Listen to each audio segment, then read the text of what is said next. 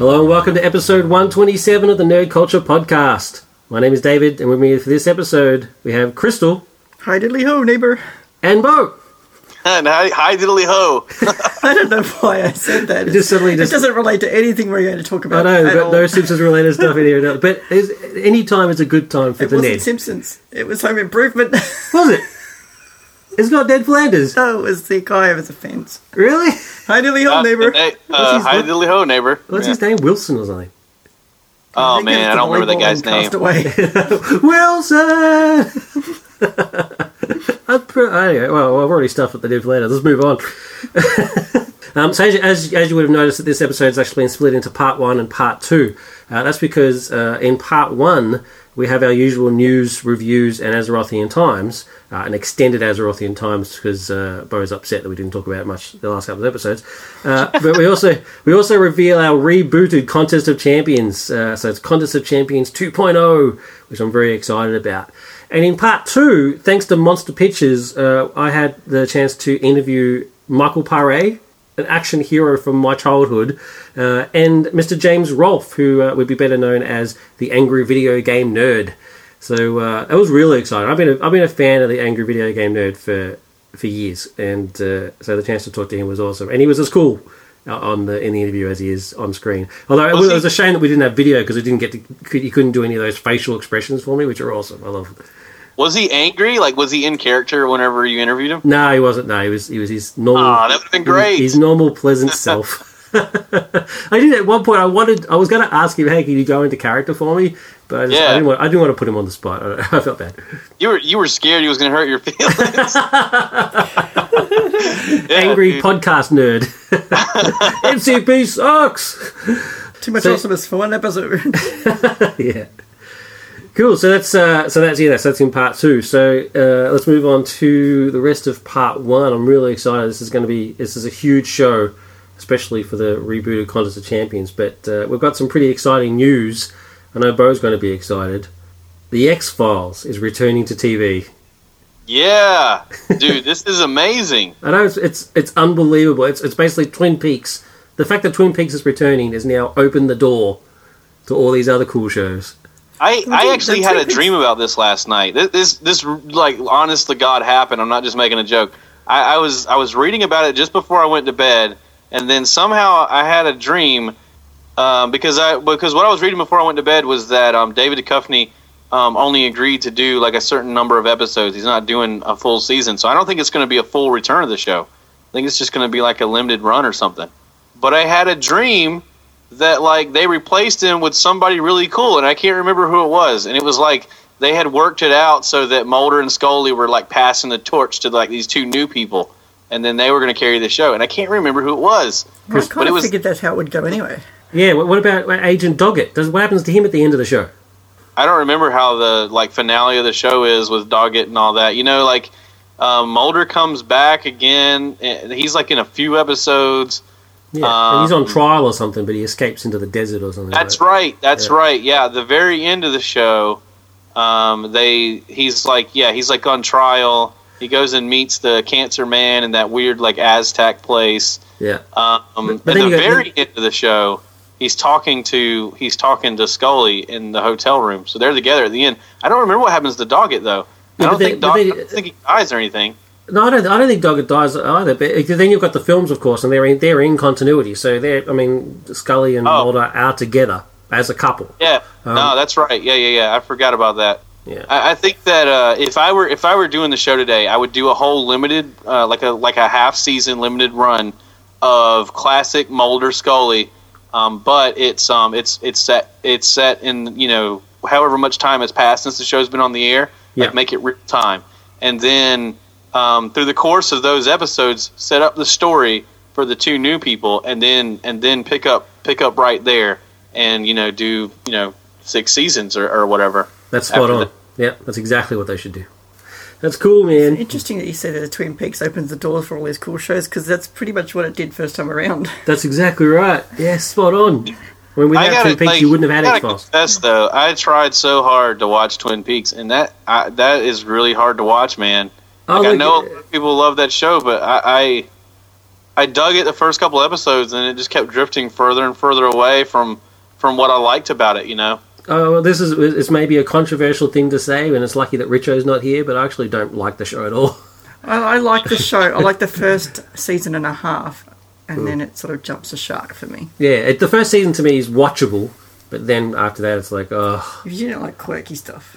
Yeah, I don't mind quirky stuff as long as it's interesting quirky stuff, and I just didn't find it interesting. We've also got, just recently revealed, Marvel's had a series of press releases in the lead up to Secret Wars, which is happening very soon. We've touched on Secret Wars before on the show and on the videos. It was actually, Secret Wars was announced when we were in New York for New York Comic Con. So, but they've revealed some pretty interesting sort of tidbits just to get people excited, and wow, it's essentially what they're doing. Is my understanding of it is they're basically doing a Crisis on Infinite Earths for the Marvel Universe. So they're going to incorporate the multiverse into one reality. And the way Secret Wars is going to work is that they have, according to the teaser, they have 8 hours to save the Earth, and they fail. And so you already know they fail going into it. What happens is that all the Secret Wars, the Battle World, so much like the original miniseries, Battle World is comprised of a whole bunch of different realities instead of just different locations and different planets like it was in the original, which is just fascinating. So those teaser pictures that they've been revealing over the last couple of months, each section of Battle World is basically one of those sort of worlds. So for me, the most exciting is that one part of those worlds is going to be the reality where Mary Jane and Peter remain married and have their daughter. Like that, none of this bloody one more day rubbish. It's a pretty fascinating concept. So once the Secret Wars event itself is finished, you're going to have a brand new Marvel universe. So there's been a bit of controversy. I mean, it's obviously the internet being the way it is, and fans being the way it is. It's the end of our childhood and all that sort of business. Oh, but for goodness sake, your childhood's gone anyway. You're 30 years old. No. but I can kind of see what they're saying, right? I mean, younger, angrier me obviously would have had a problem, but now I'm beyond all that. It doesn't change anything that's already come before. Exactly right. It doesn't change the fact that all of the comics that I know and love still exist and are on my bookshelf and can be read at any time. So, well, I think this is even better though for that than because it's compared to the New 52, right? Well, New 52, they literally just said there's no continuity reason. Just bam, here's all 52 new issues.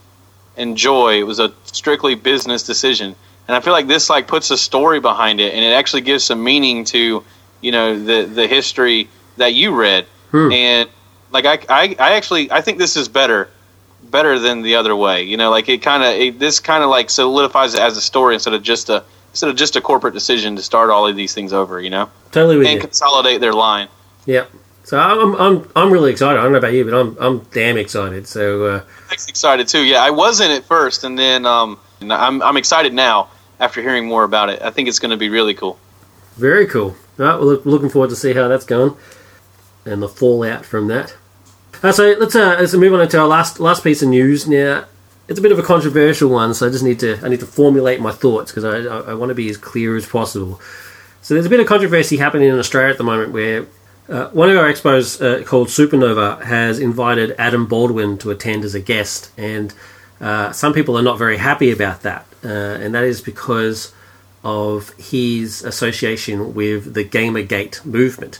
Some people credit him as the creator of Gamergate, but he isn't. He didn't create Gamergate, but he is definitely one of the instigators and quite a vocal part of it. Now, we've mentioned Gamergate before on the show. They've done some pretty horrible things. Well, members of that movement, or members who claim to be part of that movement. I'm not saying they're all horrible, but some of those people involved in that movement have done some pretty horrible things, including doxing, which is revealing the personal details of certain people. Brianna Wu, I think her last name is, and Zoe Quinn herself, and various other people. And it's resulted in the typical rape threats, but also actual physical threats against them, and they've had to go to a hotel and call the police and do all sorts of stuff. So it's a pretty horrible situation, and although Adam himself, I just want to clarify, Adam himself has not done any of those things. But on his Facebook page, I believe it was, somebody in the comments revealed it doxed Brianna and sort of revealed her personal details. And he didn't sort of remove that post, you know what I mean? So his responsibility, in my opinion, would have been to have removed that post and said, hey, this is not on, but he did not. And so that's seen as encouraging the behaviour that then occurred later on. So, from what I understand, Adam Baldwin's not shy about sending his fans off to abuse people. Once again, he's never said that they should have rape threats or physical threats or anything like that. He has been harassed. I'm just trying to. I know. So I'm sorry if this sounds kind of wishy-washy, but I'm just trying to be. I don't want to be on the fence, but I want to be as clear as possible in the terms of we don't. NCP does not support the Gamergate movement. We do not support Adam Baldwin's actions or comments involved with the Gamergate movement. But the thing is that with this controversy about Adam being invited to Supernova, I actually, in a spur of the moment sort of thing, tweeted to Supernova and Adam and asked that Supernova not revoke his invitation. His invitation? That's the word. His invitation to Supernova. Now, I just want to make it clear that I didn't use that tweet. I didn't send that tweet because I approve of Adam Baldwin's behaviour or opinion. I sent that tweet because I don't approve of a small minority of people, regardless of who they are, dictating what happens for the majority of people. So just because some people are upset, and they're entitled to be, I'm not saying they're not, but just because a small minority of people are upset about a certain particular person, that doesn't mean that they should ruin it for everybody. Now, I want to go to Supernova and meet Adam because of his work. I want to meet him because of Full Metal Jacket. I want to meet him because of Firefly. I want to meet him because of Angel. I want to meet him as the actor. If I was ever lucky enough to actually get an interview with him, I would bring up the Gamergate stuff. I definitely would. But I want to meet him specifically as the actor Adam Baldwin and celebrate that work that I hold dear. I shouldn't miss out on doing that because some people are upset about it. And again, they're entitled to be upset. I mean, make their voices known. But I shouldn't miss out because they're upset. On the flip side of that, I spoke to we actually had Richo's not here today, but he was here the other night and asked his opinion on it. And it sort of goes back to a previous episode we had where we were talking about how is it hard to differentiate the person from their beliefs and actions from their work. The best example of that would obviously be Orson Scott Card and his raging homophobia, and sort of his science fiction writing work. Now, Richo had very strong opinions about Orson Scott Card and he wasn't going to see the movie because of it and all that sort of stuff. And he had an interesting point. I thought when we first spoke about this the other night is that again, Adam Baldwin is again allowed to have his opinions. Of course, he's entitled to his opinions, but because he actively pursues those, and like Crystal said, encourages others to do, harass other people and stuff like that. That he's now in the sort of the Orson Scott Card category for Richo, and that he was, he doesn't want to support him, and wouldn't want to meet him or anything like that. But also, he then agreed with me in saying that a small minority should not dictate everybody else. If Supernova still wants him to attend, then he should do so. And for the people who do actually want to meet him, I can see both sides. I guess that's everything I've got to say there. We're going to be a little bit longer than I thought, but I guess I just want, just as long as I'm just clear, we do not support rape threats and harassment and doxing and all that sort of stuff against people. I'm all for transparency in game journalism, 100%, no doubt about that. Or for transparency in any sort of journalism. Well, exactly. Yeah, exactly. So, and again, people are entitled to their opinions. It's not all of Gamergate are horrible people. It's just, as long as it's clear, it's just I do not agree that Adam Baldwin should have his invitation revoked, and they're my reasons. And I just want to point out, as of this recording, they actually have not made their decision yet. So they did release a statement saying that they were thinking about it, and they were going to look at both sides. But as of this recording, the invitation is still standard. Okay, so on a more positive note, let's move on to the reviews. Or is it a more positive note? There could be bad reviews. Who knows? We're yet to see. But we might give something a bad review, but we never give bad reviews. oh, gee, Ah, Not bad. I see what you did there. that's it, not bad. In that case, you can go. You can go first. I can go first. So Crystal's got the first review. Will be Crystal, who is reviewing "Time and Time Again" by Ben Elton. Yes, not Cyndi Lauper. If you're lost, you will look and you will find me. Time after time. Okay, so time and time again, for those who don't know who Ben Elton is, which is probably very few people, but just in case, I'm just going to read. You're the lucky ones. Just going to read the blurb at the back of the book because why reinvent the wheel? It's all here. That's it, exactly. All you need to know about Ben Elton is one of Britain's most provocative and entertaining writers, from celebrity to climate change, from the First World War to the end of the world. His books give a unique perspective on the most controversial topics of our time. So he's written 14 major bestsellers, including Stark, Popcorn, Inconceivable, which was filmed as Maybe Baby, which he also directed, Dead Famous, High Society, The First Casualty, and Two Brothers. Elton's multi-award-winning TV credits include The Young Ones, Blackadder, and The Thin Blue Line. His stage hits include the Olivier Award winner Popcorn and the global phenomenon We Will Rock You.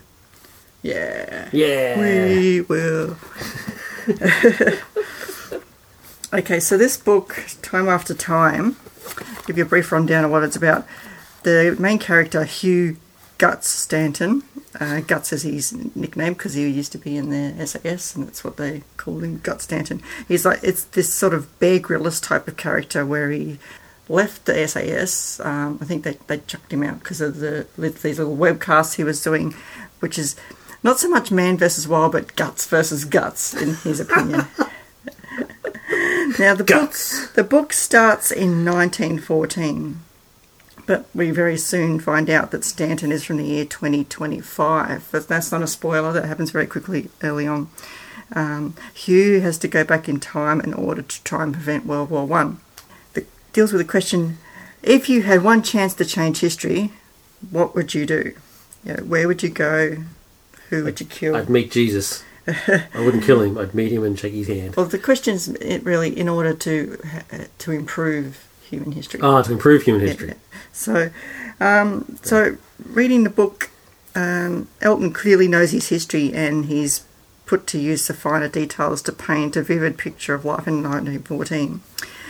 While the concept may not be very original, as in time travel, going back, got to change something to make things better. Gotcha. He's managed to create an original story out of the concept. So he's created what I've written down as a conceptual thought puzzle that is time travel and its consequences. Nice. I thought it was a nice turn of phrase. It was nicely phrased. So there's times where you may think where the novel's going, but it does have some twists and turns that might surprise you. It's clear that a lot of research and time has gone into creating this novel. So my only criticism would be that I personally would have structured the chapters a little differently, because as I said it before, it starts in 1914, but when you move to the 2024/25, where Hugh has not yet left his time, there's a lot of emphasis on whether or not he's going to go through with this mission, building up the story about what ends up sending him on this mission. I'm trying to say it without spoiling it too much. So there's no real suspense whether or not he's going to go on a mission, because the first chapter is him set in 1914. Gotcha. So I wouldn't rewrite any of that. I might just reorder some of the chapters in order to keep that suspense. But that's just me. Now, his books usually have some sort of social comment driving at it. He draws on themes like, he's written stuff about Big Brother and the global call for a challenge and environment and green energy and pop idol. And when I first started reading this book, I thought it might be sort of more about the man versus wild sort of stuff. But in the end, I've decided it's more about humanity's capacity to royally screw things up. Yeah, that's fair enough. And so I found it an entertaining read, and I give it a 3.5 Lukes. 3.5 Lukes? 3.5 Lukes. Awesome. Sounds interesting. It does sound interesting. It is interesting if you like sort of the alternate history sort of stuff, and if you know anything about the period, which I know bits and pieces from what I remember at school, it'd probably be even more interesting. But yeah, and there's, like I said, there's one interesting twist at the end that I didn't really see coming. But Doctor Who? No, Doctor Who wasn't even in the book. Blackadder? Please tell me Blackadder's in it. Baldrick. No, Blackadder's not in it. Yeah. Cool, so next up we've got Bo, and he's reviewing Star Trek versus the Planet of the Apes. Yeah, I don't know. I was just looking at the title. I don't know that it's actually versus. I think it's just Star Trek. Wait for it. Planet of the Apes. Star Trek meets the Planet of the Apes. Yeah, Star Trek Planet of the Apes, The Primate Directive, which is a great pun title, The Primate Directive. This is by IDW. It's put out by Boom Studios and written by Scott and David Tipton. The interior art is done by Rachel Stott, and colors are Charlie Kirchhoff. Which, as far as like the look and feel of the comic, it is a really classic comic style, bold lines, poppy colors. I thought the colors were, reminiscent of IDW coloring. You see a lot of similar coloring in a lot of IDW books. Although I think it suits this well. It has a real nostalgic look to the old Star Trek, because this is the original series timeline for Star Trek, and it starts out with Sulu and Sulu and Aurora are investigating. They're undercover on a Klingon base or something, and they're investigating some suspicious activity. I guess in the what do they call that? The no-fly zone. The neutral zone. Yeah. The neutral zone, yeah. There's like some Klingon activity going on in something like the neutral zone, and they're investigating it, but they don't seem to. They can't tell where the Klingon ships are going. It's like they're seeing them go there, and then they disappear, and they're not sure what's happening. Well, of course, they go back to the ship, and the Enterprise gets closer to investigate, and they discover that they're going through some sort of anomaly or some sort of portal, and Spock somehow figures out that it's a connection between two universes. There's another Earth. There's another Earth on the other side of this portal, only it's different than ours. Maybe, like you were saying, it's an alternate history. Maybe one event was changed, and it's no longer their history. So they decide to go in, and whenever they go in, they discover that the Klingons are teaming up with the apes. And that's kind of where the cliffhanger at the end is, that the Klingons are giving weapons to the ape, and it looks like it's going to go into even Charlton Heston's character, because he's on the cover of the next issue. Cool. Yeah, I dig it. I think I'm gonna pick this up every month. Issue 1 is out now. Issue 2 either just came out or it's about to come out. It comes out this month, and so that's where it's at. So you're still at the beginning of this if you want to start picking this up if you're at your comic book store. But I kind of like the nostalgic TOS feel, because they could have really went with, like, they could have done any storyline, right? Like, it could have been the Next Generation crew follows the Borg into the but I think it's a perfect combination of that nostalgic old Planet of the Apes look combined with the old original series Star Trek look. And then also, I think that kind of genre of Klingon, fits better with the apes on the planet too. So is it the smooth forehead Klingons? No, they're the like human looking Klingons. Yeah, they're not big forehead Worf looking Klingons. It was a dark time. we do not talk about it. we do not talk about it. Yeah. Yeah, so I mean, I don't know what to rate it though yet. I kind of have to read more of it before I rate it. This first issue, I've read better first issues, but I'm really interested in it though. I think I'm gonna keep reading it. Maybe I'll give it a rating after I've read a few more. I'm sure it's only a limited series. I'm sure it's gonna have like 7 issues. I'm not exactly sure. And what do you mean by Spock somehow figures out? It's like, he's Spock. Of course he figures it out. Yeah, no, of course he figures it out. How could you have a machine or something that would like read the, like, how would you read any information from a universe that you didn't even know existed prior to pulling up to this wormhole? You know what I mean? Because he's Spock.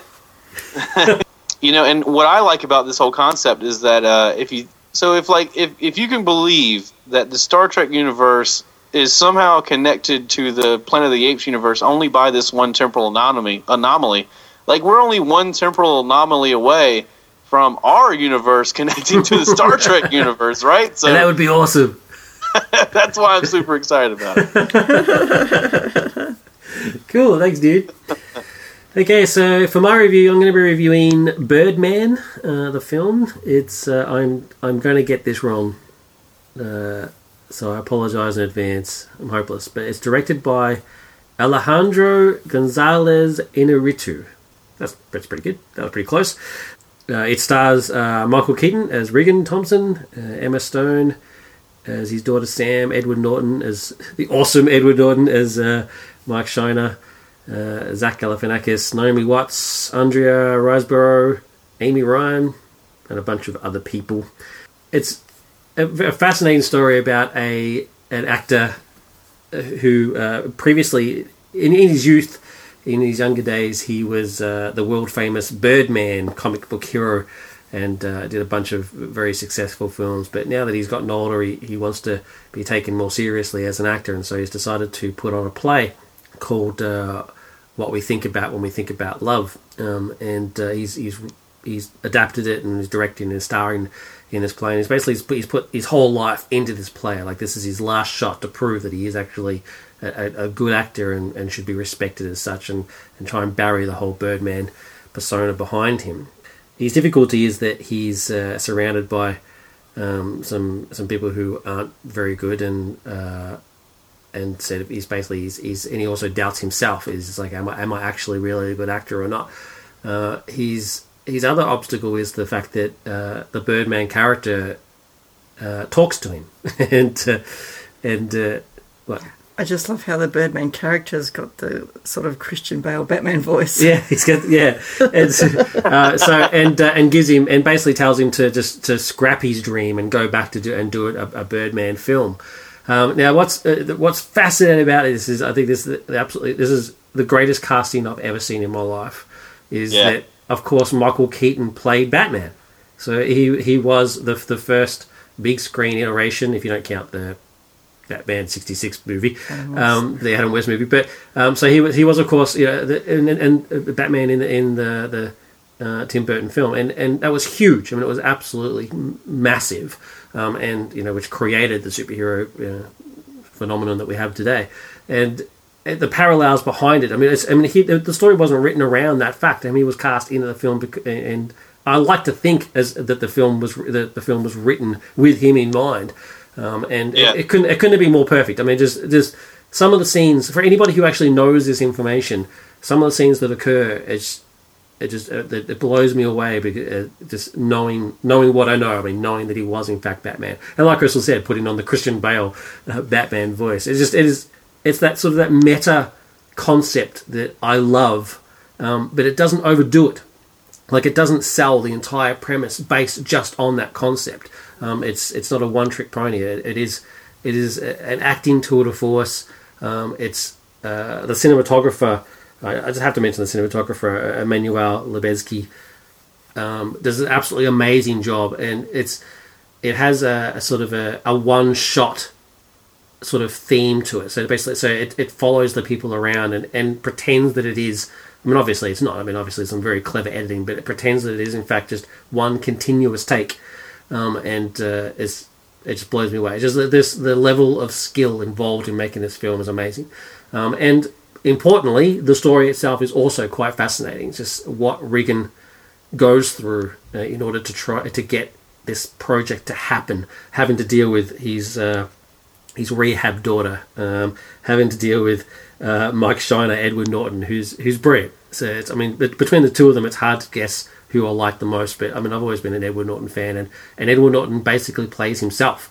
I mean, so you've got Michael Keaton sort of playing up to the whole Batman thing. You've got Edward Norton being a narcissistic, power-hungry method actor, which he's quite often accused of being. And it just couldn't have been more perfect. And everybody does their best, and it really, really pays off. So you would think that after that, my massive amount of praise that I would give it 5 out of 5 Lukes now. But unfortunately I can't, because there's just one particular aspect of the film, which is the soundtrack. Now I'm almost sort of schizophrenic about my feelings on the soundtrack, because although the soundtrack itself is brilliant, I mean it's absolutely amazing. And the way that it's incorporated into the film is amazing. It's basically continuous. I mean, there's very few scenes that doesn't have any music behind it, and it incorporates it into the film. Whereas a lot of it is sort of a jazz drumming sort of a percussion, jazz percussion, and it follows people as they talk, and the emotions that are occurring on screen dictate how the music reacts. And that's good and bad. And so the good part is that it's incorporated in the film in such that it's there's a couple of scenes where you actually get to see the drummer himself actually performing the music. Like Regan is walking down a corridor, and then he'll turn a corner, and there's the drummer, and then like he'll keep walking down a corridor, and as he's walking away, the music proceeds, and that sort of stuff. It's just a Doppler effect. It's amazing stuff. Is it like because it's in his head? Well, I really don't want to give anything away. I don't want to say yay or nay, because I can confirm, but I don't want to. I want people to see this film with spoiler free. Now, so the bad part, like I said, there was a good and bad. So the bad part is that there are some parts of this film where the music is so overwhelming.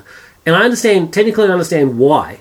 It's because it's during the highly emotional scenes where Regan thinks he's going mad and all that sort of stuff, and the music is just so unbelievably loud that I'm an old man. I can't take too much loud music. So it was so loud that it actually drowned out what was happening in the film itself. And so I know that's incredibly nitpicky, but it happens far too often to let it go. So I want to give it 5 out of 5. So that's how good it is, people. But just that small thing I can't. So I'm going to give it as close as I can. I was going to give it 4.99 out of 5, but that screws up Crystal's rating system. Did he? No. No. So I can go with that. Yeah. All right. I'm giving it 4.999 repeating Lukes out of 5. It is awesome stuff. I've almost seen this movie, like, every day I'm off. I've almost went and watched it. But it's like, it's not playing in Anderson. It's only playing, like, the closest it is to me is like an hour away almost. It's and worth I haven't went to see it yet. It's worth it, dude. I really want to see it. I drove like 3 hours to watch Star Trek, so, like, I mean, I think I'm willing to do it. I just, I kind of got to get somebody to ride with me, though. I don't want to do it by myself. And so on that note, let's move on to Contest of Champions 2.0. Ladies and gentlemen, let's get ready to rumble! The Octagon. The Octagon. Well, actually, it's not an Octagon, but I should have made it an Octagon. So we talked about. So last year we talked about revamping Contest of Champions, and Jan Bryan, who you the listeners would know as well, Yoda, has been hassling / suggesting to me for a while that we sort of revamp it into sort of more of a ladder system. So he's now known as the architect of Contest of Champions. Yeah, well, it's I mean, credit to him. It's mainly Brian's idea, and Bo's also suggested in the past as well, where we do sort of a ladder system. So instead of just making them up, like who fights who in the next episode, sort of stuff, we actually have some sort of goal in mind. What's going to be is 7 rounds each. It'll be in sort of like an elimination sort of thing. So kind of like how the NFL, NBA sort of stuff works. So it'll be 2 combatants who then a winner from there fights the winner from the other fight that had 2 combatants, and sort of goes from there, and eventually you get the end. I'll split it into 2 divisions. My original idea was to have basically all of them in one big ladder system, and then eventually they sort of fight to the end, and I found that it didn't really work very well, because I had some sort of what you would call street level type characters, like say Daredevil, for example, or something like that, versus someone like Superman, which would be ridiculous. So you wouldn't even stand a chance. So it didn't really work. So I've split it into 2 separate divisions: the Street Fighter division, which is, like I said, the sort of the street level type people, and they'll have their own sort of winner, and the Heavy Hitters division. So that's for the the Superman type level people. We're going to start with the Street Fighter division. So each episode that goes on, so every odd numbered episode from now on will be until we get to the end of the Street Fighter division, until we get to our winner, and then we'll start the Heavy Hitters division, and we'll go from there. And what we're going to do is the difference with this is I really want listener feedback. I want you guys to be involved. But it's essentially the motto, like the tag for this is, who do you think will win? And we'll incorporate that into it. Like we'll have our own sort of discussion, like we do, and try and figure out, via discussion / argument, who would actually win. And but I also want to incorporate what you guys say. So if you think a certain person would win, say who it is, and if you think, if you have sort of reasons why, put those in, and we'll incorporate that into the story as well. So I did announce this on Facebook fairly late in the day. So we did have one response for this particular fight, so that's awesome. So I'll incorporate that. So thank you, Black Sword, for your suggestion. That was awesome.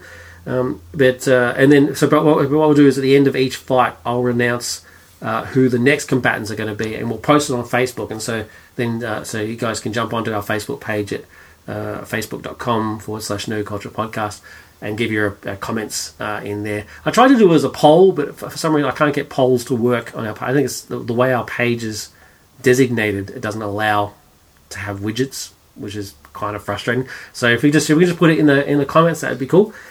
Now each fight will take place in exactly the same environment. So in the past, I've come up with a scenario, and we've had the fight wherever we had them. Like one of the most memorable one for me is Thor versus Wonder Woman, where he like crashed into Amazon Island, which I thought was hilarious.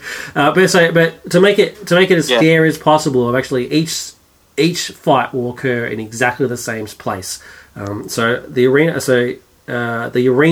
as I've called it, or we can call it the octagon. It's not shaped like an octagon, but we'll call it that. The octagon is a 1,800 by 1,800 feet cube, which equals about 4 New York City blocks, filled with the typical type sort of stuff you would find in the city. So buildings, warehouses, shops, cars, that sort of stuff. And it's covered by a force field that reaches up 700 kilometers. So to give you an idea, that is technically outer space. And is high enough to cover satellites. So it's pretty damn high. It's all encompassed. It's a huge area, like 1,800 by 1,800 feet. So 4 city blocks. It's pretty big. So that will incorporate both divisions. Both divisions will fight in that area. So when we get to the heavy hitters, we can have people getting slammed into buildings and stuff, which is cool.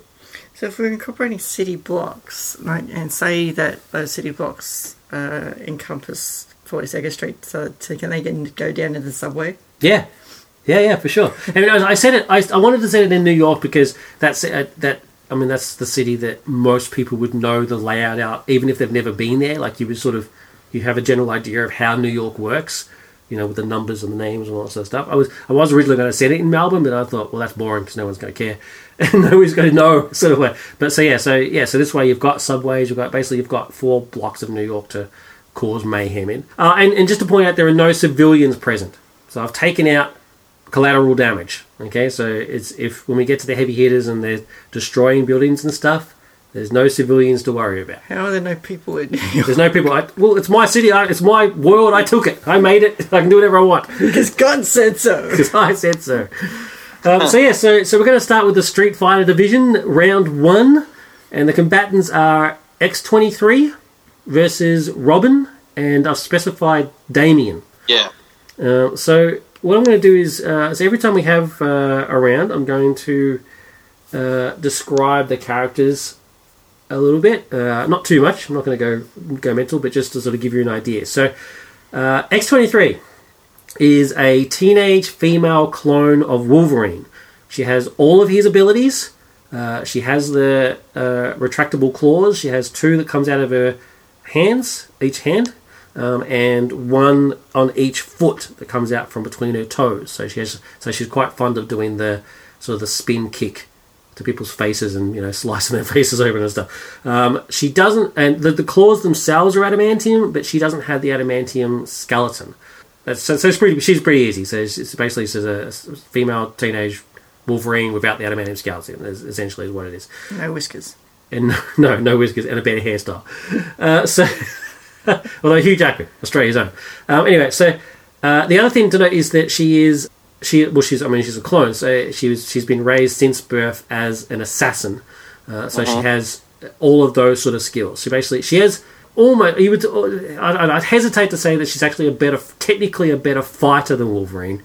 Probably, but doesn't have his years of knowledge and sort of his brawl and his strength either. So, but she has. I do want to point out that she has actually beaten him in a fight before. I mean, she did take him by surprise. So she is unbelievably trained. So she's killed, and she has no hesitation in killing, just absolutely none. Now, the other thing to point out is that she has a thing called a trigger set. So her handlers, if she ever hesitated in a job, or if they wanted to sort of put her into a berserker rage, much like Wolvie is that they would release a particular pheromone, which then would trigger her homicidal instincts. That she would then go into a berserker rage, have no memory of what she did, and then would basically just go on just a killing rampage. So that's X-23. Now Robin says, so I'm specifying Damian. So Damian is the son of Batman and Talia al Ghul. He's also been raised as an assassin. He doesn't have any abilities. Unlike Laura, he doesn't actually have any superhuman abilities. Now, I do want to specify that this is pre-resurrection story. So he actually just recently, I think last week, got resurrected from the dead, and now has some unspecified superhuman abilities. Now, it's too early to use those now, because who knows what he's capable of at the moment. We know he's super strong, but other than that, we don't really know. So it's pre-death Damian. He's so he's been trained by the League of Assassins since birth. So he is a master martial artist. He's also incredibly smart. Managed to complete the flying Batmobile that Bruce was having trouble with. He actually managed to complete building that. So he's an engineer, and he also knows all sorts of stuff like disguise and criminology and acrobatics and stuff like that. So Laura at X-23 is more about sort of she incorporates dance moves and sort of that sort of acrobatics, whereas Robin is more of an acrobat / assassin. He also has no compulsion against killing. He tries not to, because that's what his father wants. But when he first shows up on the scene, he just has no problem at all. He'll just kill anybody that gets in their way. And not innocents, he doesn't just blindly kill innocents, but he will kill any bad guy that he sees, which is fair enough in my opinion. But like I said, no superhuman abilities, but he is... Bad guys have feelings too. Screw him. It reminds me of that scene in the Austin Powers movie. It's like with the henchman. He's not coming home. Anyway, so it is very simple to say that he is smarter than X-23. There's no denying that. He's definitely smarter, but he is not as strong in terms of their actual martial arts assassin abilities. I'll leave that to the discussion to decide on who's better with that. So what I'm going to do is we're going to put each of them into the 4-city block area, and I've been thinking the last couple of days on some sort of scenario to say that why they should be fighting or something, but I just couldn't think of anything that was even relatively good. So basically we're just going to go with the old standard. So I apologise for the cliche. So we're just going with the standard that Robin's been told that X-23 is trying to assassinate Batman, and X-23 is being told that Robin's wants to assassinate the X-Men. Let's go with that. Is that fair? How much advanced knowledge does Damian Wayne have? Well, they've both. That's an excellent question. What we're going to say is that they've both been put into opposite ends of the city. In terms of advanced knowledge, that's an excellent question. They don't know what each other's abilities are. They just know that each one of them are an assassin. So that would give a fair indication of what they'd have a fair idea of what the other one's capable of. But Robin doesn't know that X-23 is superpowered, and X-23 doesn't know that Robin isn't superpowered. Does that sound fair? Yeah, that's fair. All right, cool. All right, so they're both in the city. They have to stop each other. Let the round begin. So the dilemma is they're very similar characters in that they're both willing to kill. Yep. That's what I like about the matchup is they're both kind of like they both have predecessors like Wolverine and Batman. Yep. And they both are opposite of those in that they're more ruthless. Wolverine. There has been cases where he's been willing to kill. He was even on X-Force, but I don't think it's not the way he doesn't do it without conscience the way that X-23 would. Yeah. And Damian same way. Damian only has a conscience because he doesn't want to disappoint Bruce. Yeah. And I like that. I like that about this matchup. Cool. The only thing that I don't like about this matchup, or the only reason, because I want Damian to win. You want Damian to win? Yeah, I want to figure out a way that, because I feel like Damian's the underdog here because he basically is X-23 minus the regeneration. Yeah. So, they're a pretty even matchup, but she's eventually going to win because she can just keep regenerating as he stabs her, but she's going to stab him and he's going to die. Well, this is how I see it, right? She doesn't have Wolvie's adamantium skeleton, right? So she can be beheaded. So she's lost body parts before. She doesn't have it? Really? She doesn't have the adamantium skeleton. Just her blades are adamantium. I didn't know that. So So if she's beheaded, she would probably still live, but she'd be out of the game. I think that'd be how how would she still live? Does she grow another head? No, well, she can reattach. She can have the head reattached, and they don't die if they lose oxygen and stuff like that. It's kind of hard to. I mean, she might die, but it's never happened. There's no one else in the city to help her.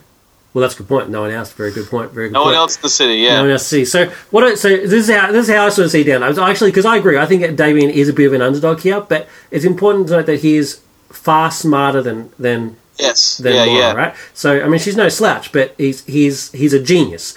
So he would set up, and he knows, like he's admitted in the past, he's reckless and he's headstrong, but he's no fool. So he knows that he has to do whatever advantage that he can, right? So he would set up traps. I mean, that's what Batman, the Bat family do. They use their environment to their advantage, whereas Laura just goes in there and just goes all out. So I'm thinking he makes his way to the center of the city. Laura will be able to track him because she has the set heightened senses that Wolvie does. But I think Damian would be smart enough to know that she's tracking him though, because he knows she's an assassin. Yeah. So what I think is he's gonna make his way to the middle and start setting up some traps. So the classics, the rope that makes them hang upside down and trapdoors and all that sort of stuff. I mean, he's got like equipment. He doesn't have access to Bruce's utility belt, but he's got his own stuff.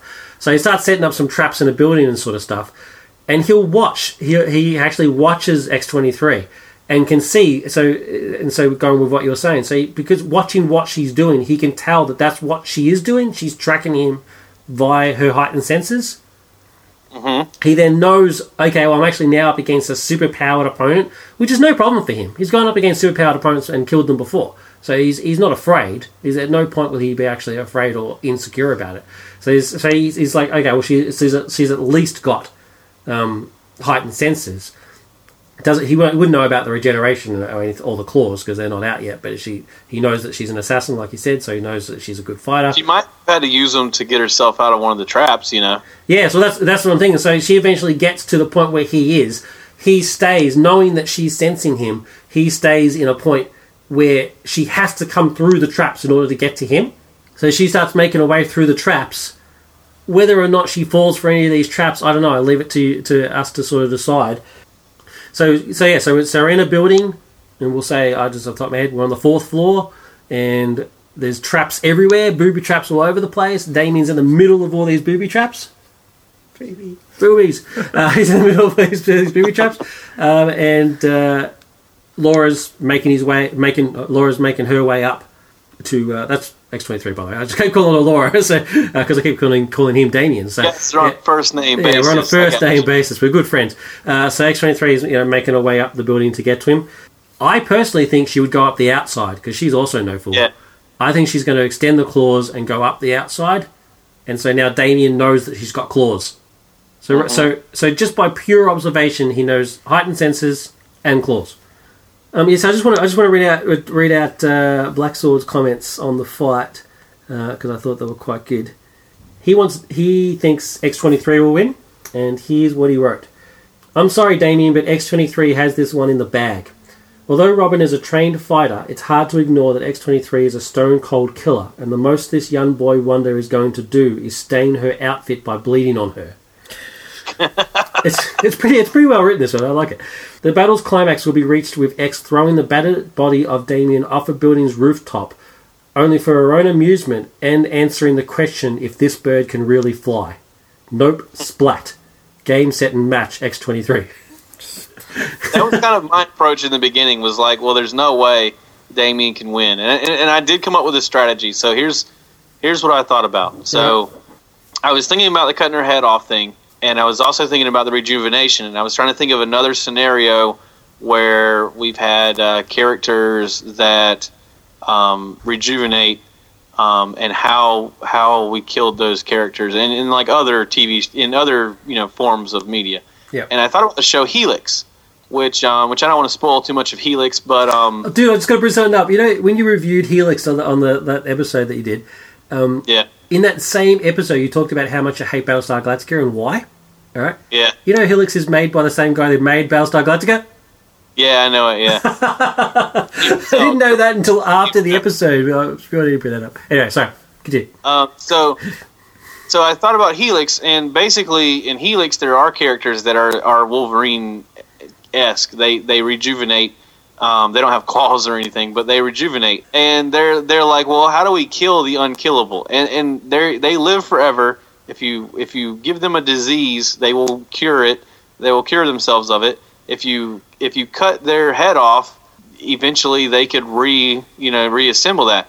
And right. The way they do it on that show is well, if you take them apart and then you put them in different places and freeze them, sure, they're still alive, but there's no way for them to interact with their environment in order to put their body back together. Gotcha. So, like, I was thinking, if Damien had prior knowledge, and that's why I asked this at the beginning, if Damien had prior knowledge and he knew that he might put this plan together where he could, take her apart and put her in different places and freeze her. And so I was thinking, what if he could take Mr. Freeze's freeze gun from the Batcave when Bruce is not looking, and then actually if he could, kind of sneak up on her and cut her head off and then freeze her head and put it on one part of town and freeze her body and put it in another part of town. I have to veto having the freeze gun. I'm sorry, man. You should only have the stuff that he has. Yeah, no, I get you. If he's in New York City and he found this out whenever he got to the city, then he can't have the freeze gun, right? But there's other ways to freeze something. Yeah, well, so there's like restaurants and stuff. Yeah, I'm trying to think of something in the city that he could use to freeze her or incapacitate her. He breaks into a place that has liquid nitrogen. Yeah, because he has to make his way across the city to get to the center, right? So while he's making his way across, he comes across some sort of establishment, some sort of building, business that has liquid nitrogen. And so continuing with your your idea is like, oh, actually, but wait, he doesn't know that she's got powers at this point. Yeah, he doesn't know that until. But I kind of think that he wouldn't put all the traps in one building and then expect her to go to that building. I think he would do it throughout the city. So he may have more than just one opportunity to see her, as they're going through the city. So he's setting traps as he goes. Yeah. So he's not even heading towards the middle of the city at all. He's basically just traveling around the city. He's guiding her. It's like a rat in a maze sort of stuff. He's basically going around the city, and as he goes, he sets up traps to learn more about her. Yeah, and while he's doing it, he's watching her. I like that. That's good. That's really good. That's exactly what he would do. And so she has to go against each trap as she goes. Essentially, she has to. I think it's pretty safe to say that she's not going to be affected by very many of them. But he would I don't think so. He would then know that at least if one of the traps involves hurting her in some way, he would see her regenerate and then know. Okay, well now I know she's heightened senses because she's tracking me. She regenerates because I just saw her cut disappear within seconds. So then we go back to the end. So okay, well now I know I need something that freezes. Because I need to dismember and freeze her, and finds liquid nitrogen, and sets up a trap that uses it. Yeah. But would she fall for that trap? Would he get close? Would he be able to get close enough in order to cut her up? Wouldn't she realise what he's doing? Yeah, I think she'd figure it out. Yeah, she's not completely stupid. I mean, No. I think Damien's smarter, but I don't think she's an idiot. So No. she probably would figure out what he's doing. And they have to eventually get into melee range in order to fight. I mean, they're both melee fighters. So Yeah, but you know, like he's all jumping across the rooftops with Bruce. I mean, I think he could keep his distance from her as long as he needed to. But at some point, in order to dismember her, he has to get close. yeah, I should have mentioned at the start what sort of equipment they've got, because Damien uses a sword, so you can cut her up. Yeah. He's got a staff and a sword. I like it. I don't know. So yeah, so he's basically he's jumping around from rooftop to rooftop. They engage a couple of times, then he sort of disengages. Then he sort of runs around a bit and then engages a bit more. Whenever they actually engage, he's basically trying to. Every time he disengages, he's leading to another trap. Is that what you're saying? Yeah. She has to then get through that in some way. I like it. I like this a lot. This is cool. And so I'm picturing this in my head. So it's the sort of traps that he set up. We're talking medieval. He's gone medieval here. So he's gone all medieval on her ass. So every time they engage, look, I mean, I'm going to say it straight out. I just don't think he has much of a chance in hand-to-hand combat. Like I say, she's a better fighter. She's a faster fighter. She has the claws, and she regenerates. So they're locked in a room with nothing. She wins. Yeah, exactly. If they're exactly right. If they're just locked in a bare room, just one-on-one, he's dead. Right. So, but yeah. I really like your idea about how. So he's been watching her all this time, and essentially sort of slowing her down, like wearing her out. Every time he engages with her, it's just to learn. It's just to learn from her. Yep. And now he's got the ones that. So he engages and realizes, look, I've got to get out of this fight ASAP because she's going to cut my head off. And then so disengages, leads her to another trap. Boom, she has another one, and so she's a mess. Like she's all cut up. You know, she's broken bones, and doesn't heal instantly. She's got to heal as she goes. And she still feels pain. And she still feels pain. Yeah, so she's healing as she goes, and he's wearing her down. Every time they get close enough, she inflicts a couple of cuts as well because she's obviously a better fighter. And then he sort of disengages again, and then you're thinking he'll actually then employ the piece de resistance, the liquid nitrogen trap. How do you think it would end? I think that's. I mean, we'll go with that. That's how we've gotten to this point. Yeah. Let's finish off. The real dilemma is how does he cut her head off? He's got to come at her from behind because. Yeah. It'll be harder for her to claw him from behind. But it's hard for her to get behind her because she's tracking him. He's not tracking her. You know. So maybe the last trap disorientates her somehow, and he does that bat leap from behind, like in my graphic. In your graphic. He could probably batarang an arm off. You know what I mean? He has those really sharp batarangs. I'm actually thinking he'd use a batarang that has an extendable cable on it, and then uses that to garrote her. Yeah, that's how I saw it going down. I mean, even though I still think X-23 would win, but I saw the end being that he uses one of those cable extendo batarang things that they've got, and they've got them right, so it's established, to then try and garrote her, and maybe even sort of half succeeds, but then she just rips him apart. That's how I sort of saw it. I don't know, man. I think this works out really good in his favor because he's not killing her, so Bruce is happy, and. I think if he could use the cable thing to incapacitate her even for a second, it might be enough to give him the edge to cut her head off and then freeze it. Wow! All right. Well, I think this is too close to call. I think we've come up really close. We've come up with an absolute. Well, this is a brilliant scenario. I think this is awesome. I think it's one of our best ones in terms of just how well we've planned it out. I think it's one of the most gory ones we've ever had. Yeah. So, all right. So let's put it to a vote. I think it's too close to call, and we're going to use. No, wait. Oh no, I got it. You've got it.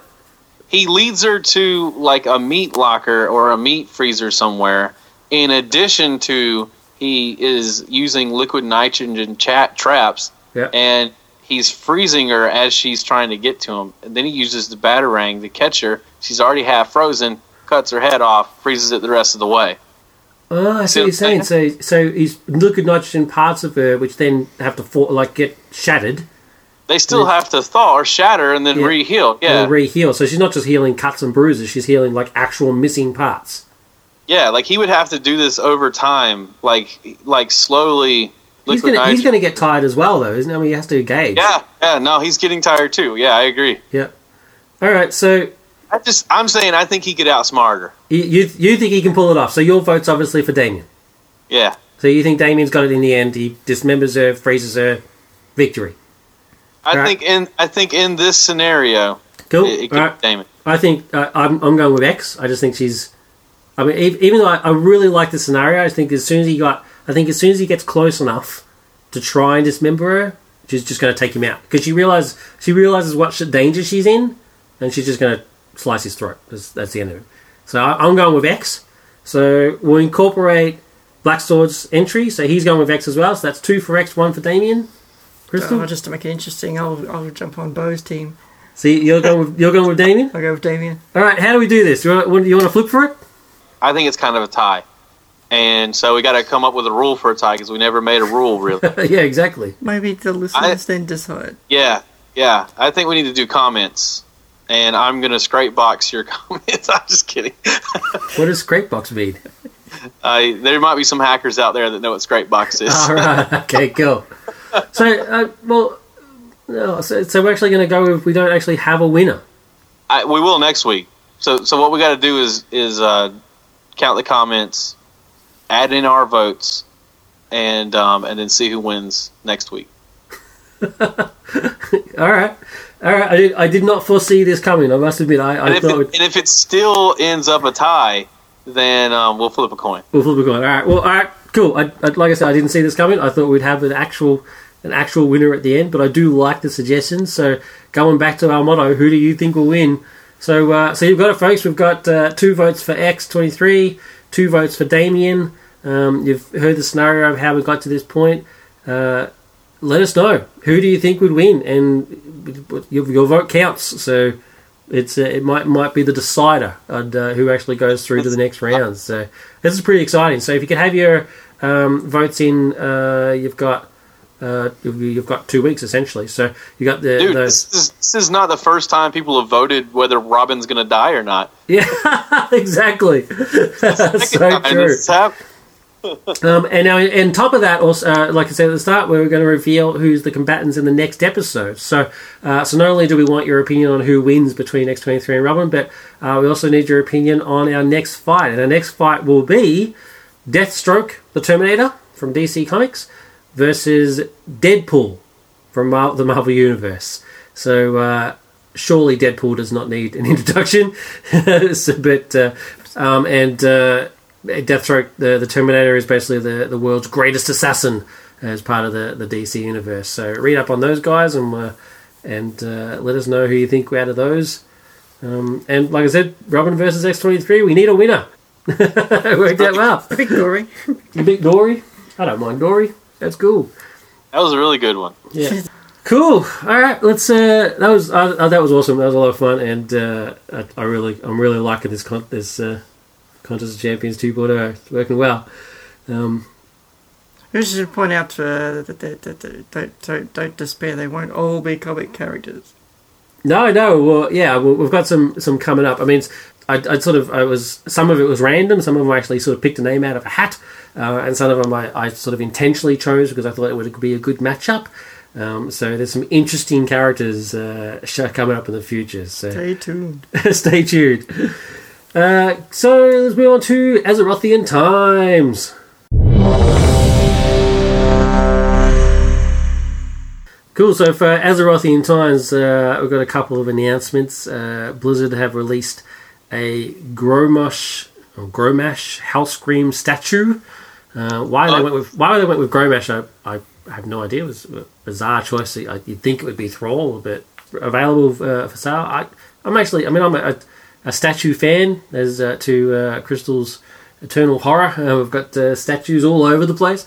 I don't mind statues, I just don't want to be surrounded. I know, they're everywhere. It's ridiculous. So I've got quite a collection. But this one, I'm going to give it a miss. Doesn't really do it for me, I've got to be honest with you. But I didn't know you could buy it. I thought it was just for the 10-year subscription. oh no, that's my next bit of news. No, the Grommash. This is also. I'm waiting for your reaction. The Grommash Hellscream statue is actually available for sale. Right, it's an actual pre-order statue. Like you just said, there's a statue. Blizzard is actually giving away a statue to everybody who has been playing WoW for 10 years. So if you... And how long have you been playing? 10 years. Well, have you had your account for 10 years with never turning off the subscription? Yes. You have? Yep. And what email did I get yesterday? You're getting a statue? That's right. Oh no! What? Are you really? I seriously am. Oh my god, dude, it's crazy. It's awesome, man. So it's pretty exciting, and and when I told Krista, it was funny because Crystal's I'm on a ban of buying statues, right? Because there's just no space. When are you going to move in the house? And I can't believe that you've had your account for 10 years, never turning off the subscription. yeah, you had to. What's funny? I looked at my start date. Actually, you had to have subscribed within 60 days of WoW being its official release date. So as long as you subscribed within 60 days and you didn't take... it wasn't that you weren't allowed to have any breaks. I think it was just a very short break, as long as it wasn't too long. I'm not too sure about the official rules, but as long as you subscribe within 60 days of WoW official start date, you get a free statue. But the statue is a replica of the statue they've got at the front of the Blizzard offices. Yeah. Yeah, so that's who is that? That's not Grom? No, it's Thrall. Oh, that is Thrall. Yeah, so it's pretty exciting. So it's a bronze replica of that statue. So I'm pretty excited, and I actually didn't know. I didn't think I was going to get one because I didn't start WoW straight away. Like all of the people at work started it, and they were like, this game's awesome, and you should get onto it and that sort of stuff. And I never jump into stuff like straight away. I was kind of like, I'll wait and see how it goes. And then of course, I got sucked in and started playing it. And I checked my start date yesterday because I got the email saying, hey, we want to reward you for 10 years of playing, and please make sure your shipping address is right and stuff like that. So I'm like, hell yeah! So I jumped on and made sure the shipping address is right. And then I was like, but wait, I was like, didn't know I was going to get this. So I checked my WoW start date, and I started exactly 60 days after the start date. Oh, wow. So yeah, you were just 1 day away from missing the deadline. 1 day. So, yeah. Dude, that is amazing. Like, whenever you told me before the episode, so before we went on the air, just I'm pulling back the curtain for everybody. Yeah. You said, I got some major WoW news that I'm not going to tell you. Yeah. The first thing that went through my mind is, I bet he got one of those stupid statues. I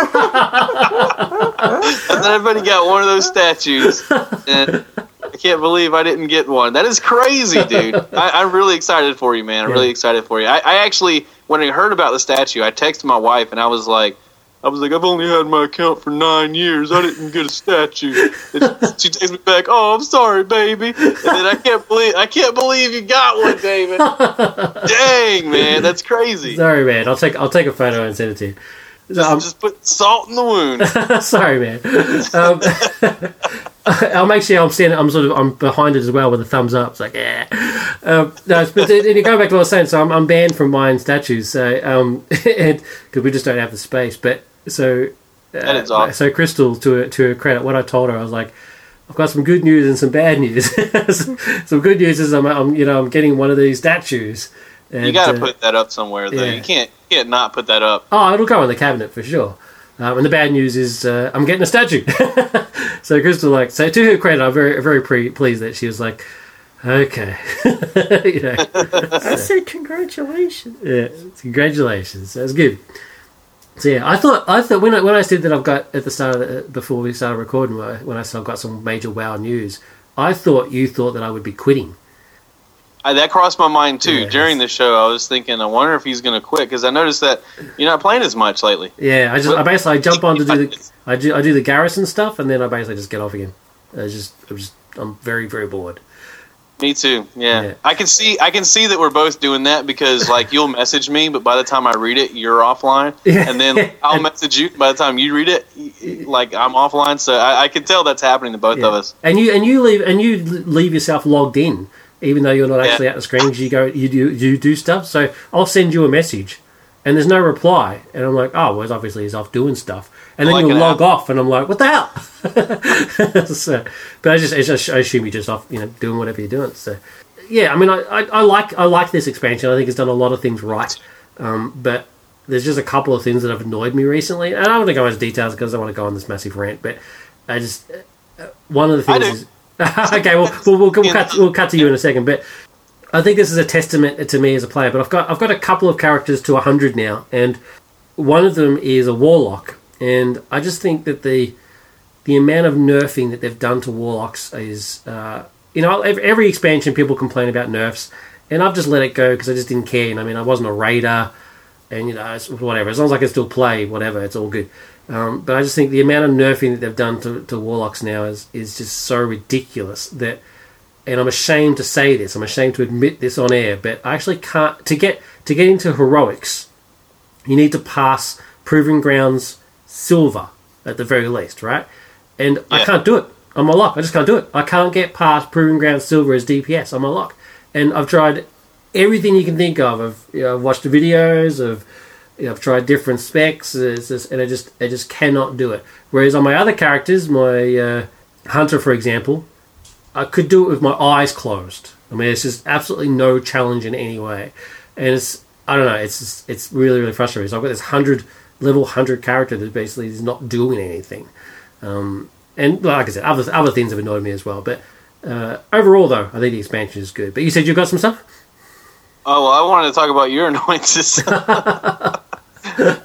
My thing right now is I do love the expansion. I'm not complaining about Warlords. I think it's good, but just kind of socially, I've had some. I transferred my characters over to this other realm. I know you abandoned me.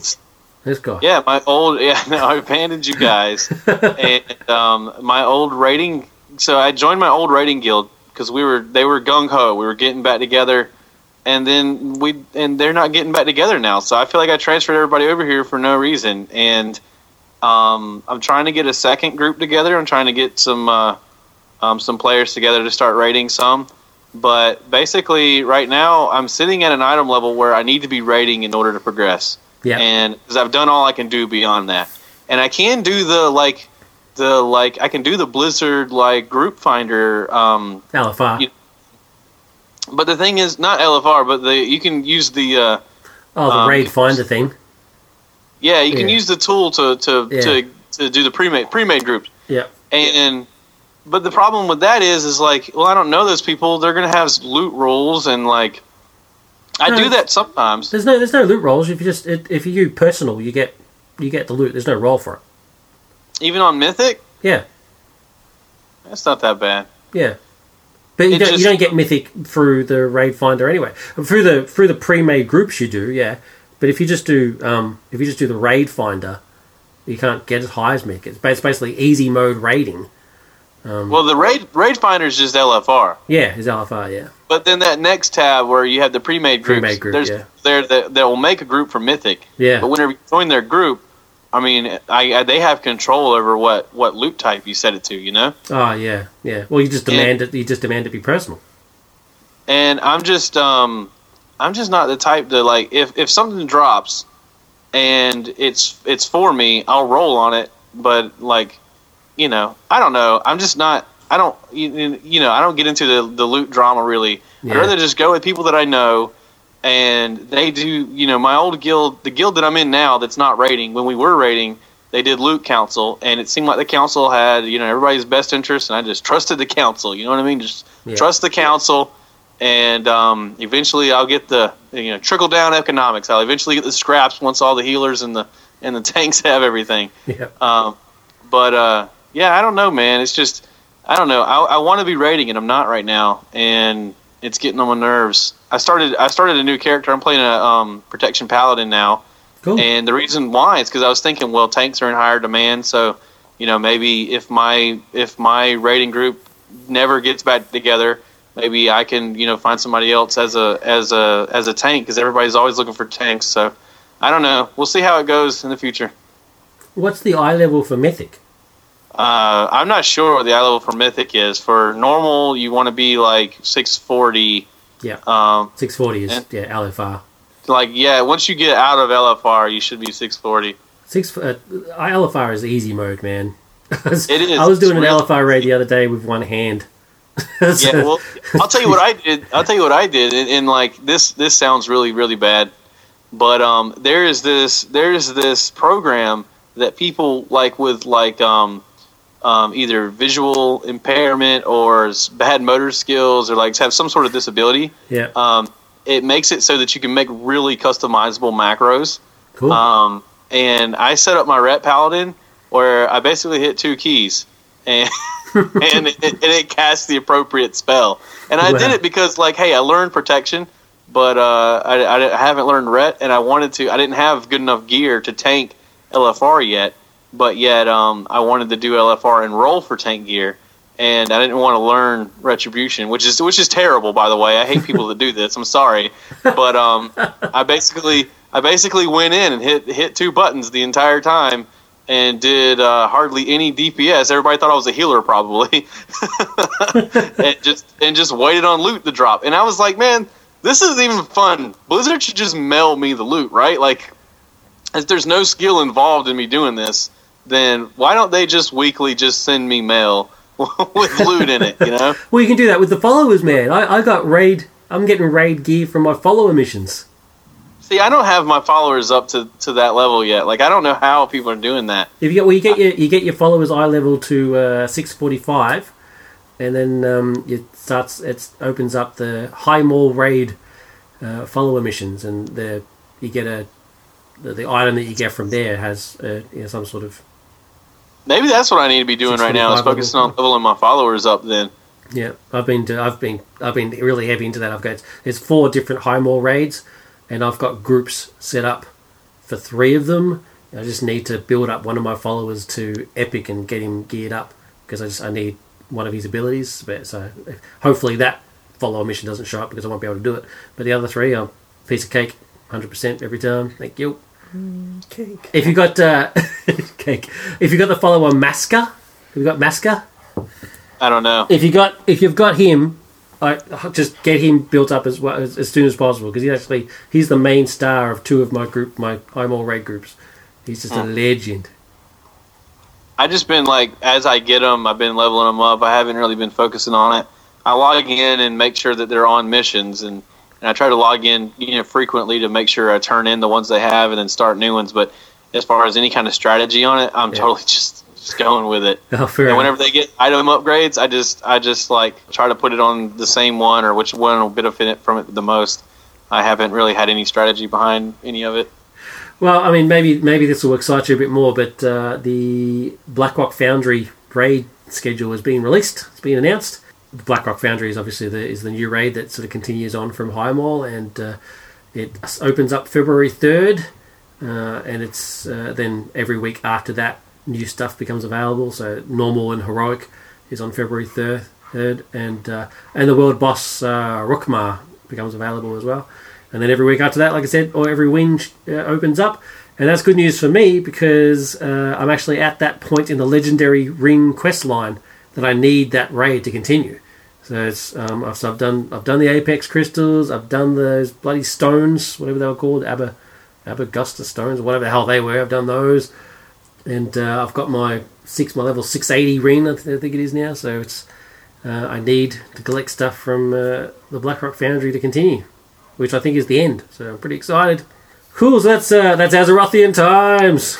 It's done. So let's finish off with coming soon.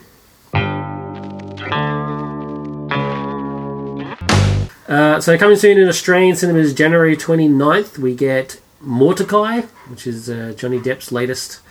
Foxcatcher, which is Channing Tatum, who about some American wrestlers who are trying to get into the Olympics, or that sort of stuff, and they're helped. It's based on a true story, and they're helped by a rich dude who's a bit peculiar, to say the least. Cool Runnings. Cool Runnings. It's the serious version of Cool Runnings. That's basically what it is. Still Alice, which is Julianne Moore's acting tour de force about a lady with Alzheimer's. She's hot lately. And The Theory of Everything. This is based on the life of Stephen Hawking, which is, once again, another acting tour de force. And in American cinemas? In American cinemas, we have Project Almanac, Wild Card, Alien Outpost, and Girlhood. Cool. So that's it for episode 127, part 1. Stay tuned for part 2, which will be a separate episode, so you don't really have to stay tuned for it. You have to click on it to start it up. Electric Glue. But check out part 2, which has the interviews with Michael Paré and James Rolfe. But that's it from us in this episode. So thanks for joining us. Thanks for listening. Thanks for partaking in our brilliant Contest of Champions 2.0. So send in your opinions on who wins. X23 versus Robin. X23. Robin. It's Robin. That's it from me and the crew. Crystal. Bye. And Bo. I can't believe you got that freaking statue. Do you know what I did 10 years ago? I joined a gym. So you joined the gym and I sat on my butt for 10 years. So my ass. Where's your statue in that, huh? Yeah, where's your gym statue? You should go to the gym and demand my statue. Where's my statue, damn it? It's probably the same day. Bye. Bye. Bye. You've been listening to Nerd Culture Podcast. We'd love to hear from you. Send us an email to feedback@nerdculturepodcast.com. You can write on our wall if you go to the Facebook page. Go to facebook.com/Nerd Culture Podcast. Tweet us at Nerd Culturecast. Skype us on Nerd Culture Podcast. If we don't answer, leave a message. We might even play it on the show. You can comment on any post on our website, www.nerdculturepodcast.com. If you'd like to support the show, use the Amazon affiliate widget on our website to do your Amazon shopping. It doesn't cost you any extra, and a small percentage of the profit goes towards helping us to produce our show. We can see what you buy, but not who you are, so your privacy is assured. Check out our videos at ncptv.net or search for ncptv on YouTube, because we also have a YouTube channel. Don't forget, you can rate, review and subscribe to the show on iTunes. Wondering where you can hear more of Bo? Go to ecnradio.com. Bo and David also have another podcast called Film Flams. More info at www.filmflams.com. You can find all of our podcasts and more at undercastnetwork.com. Thank you for listening and stay tuned for more episodes.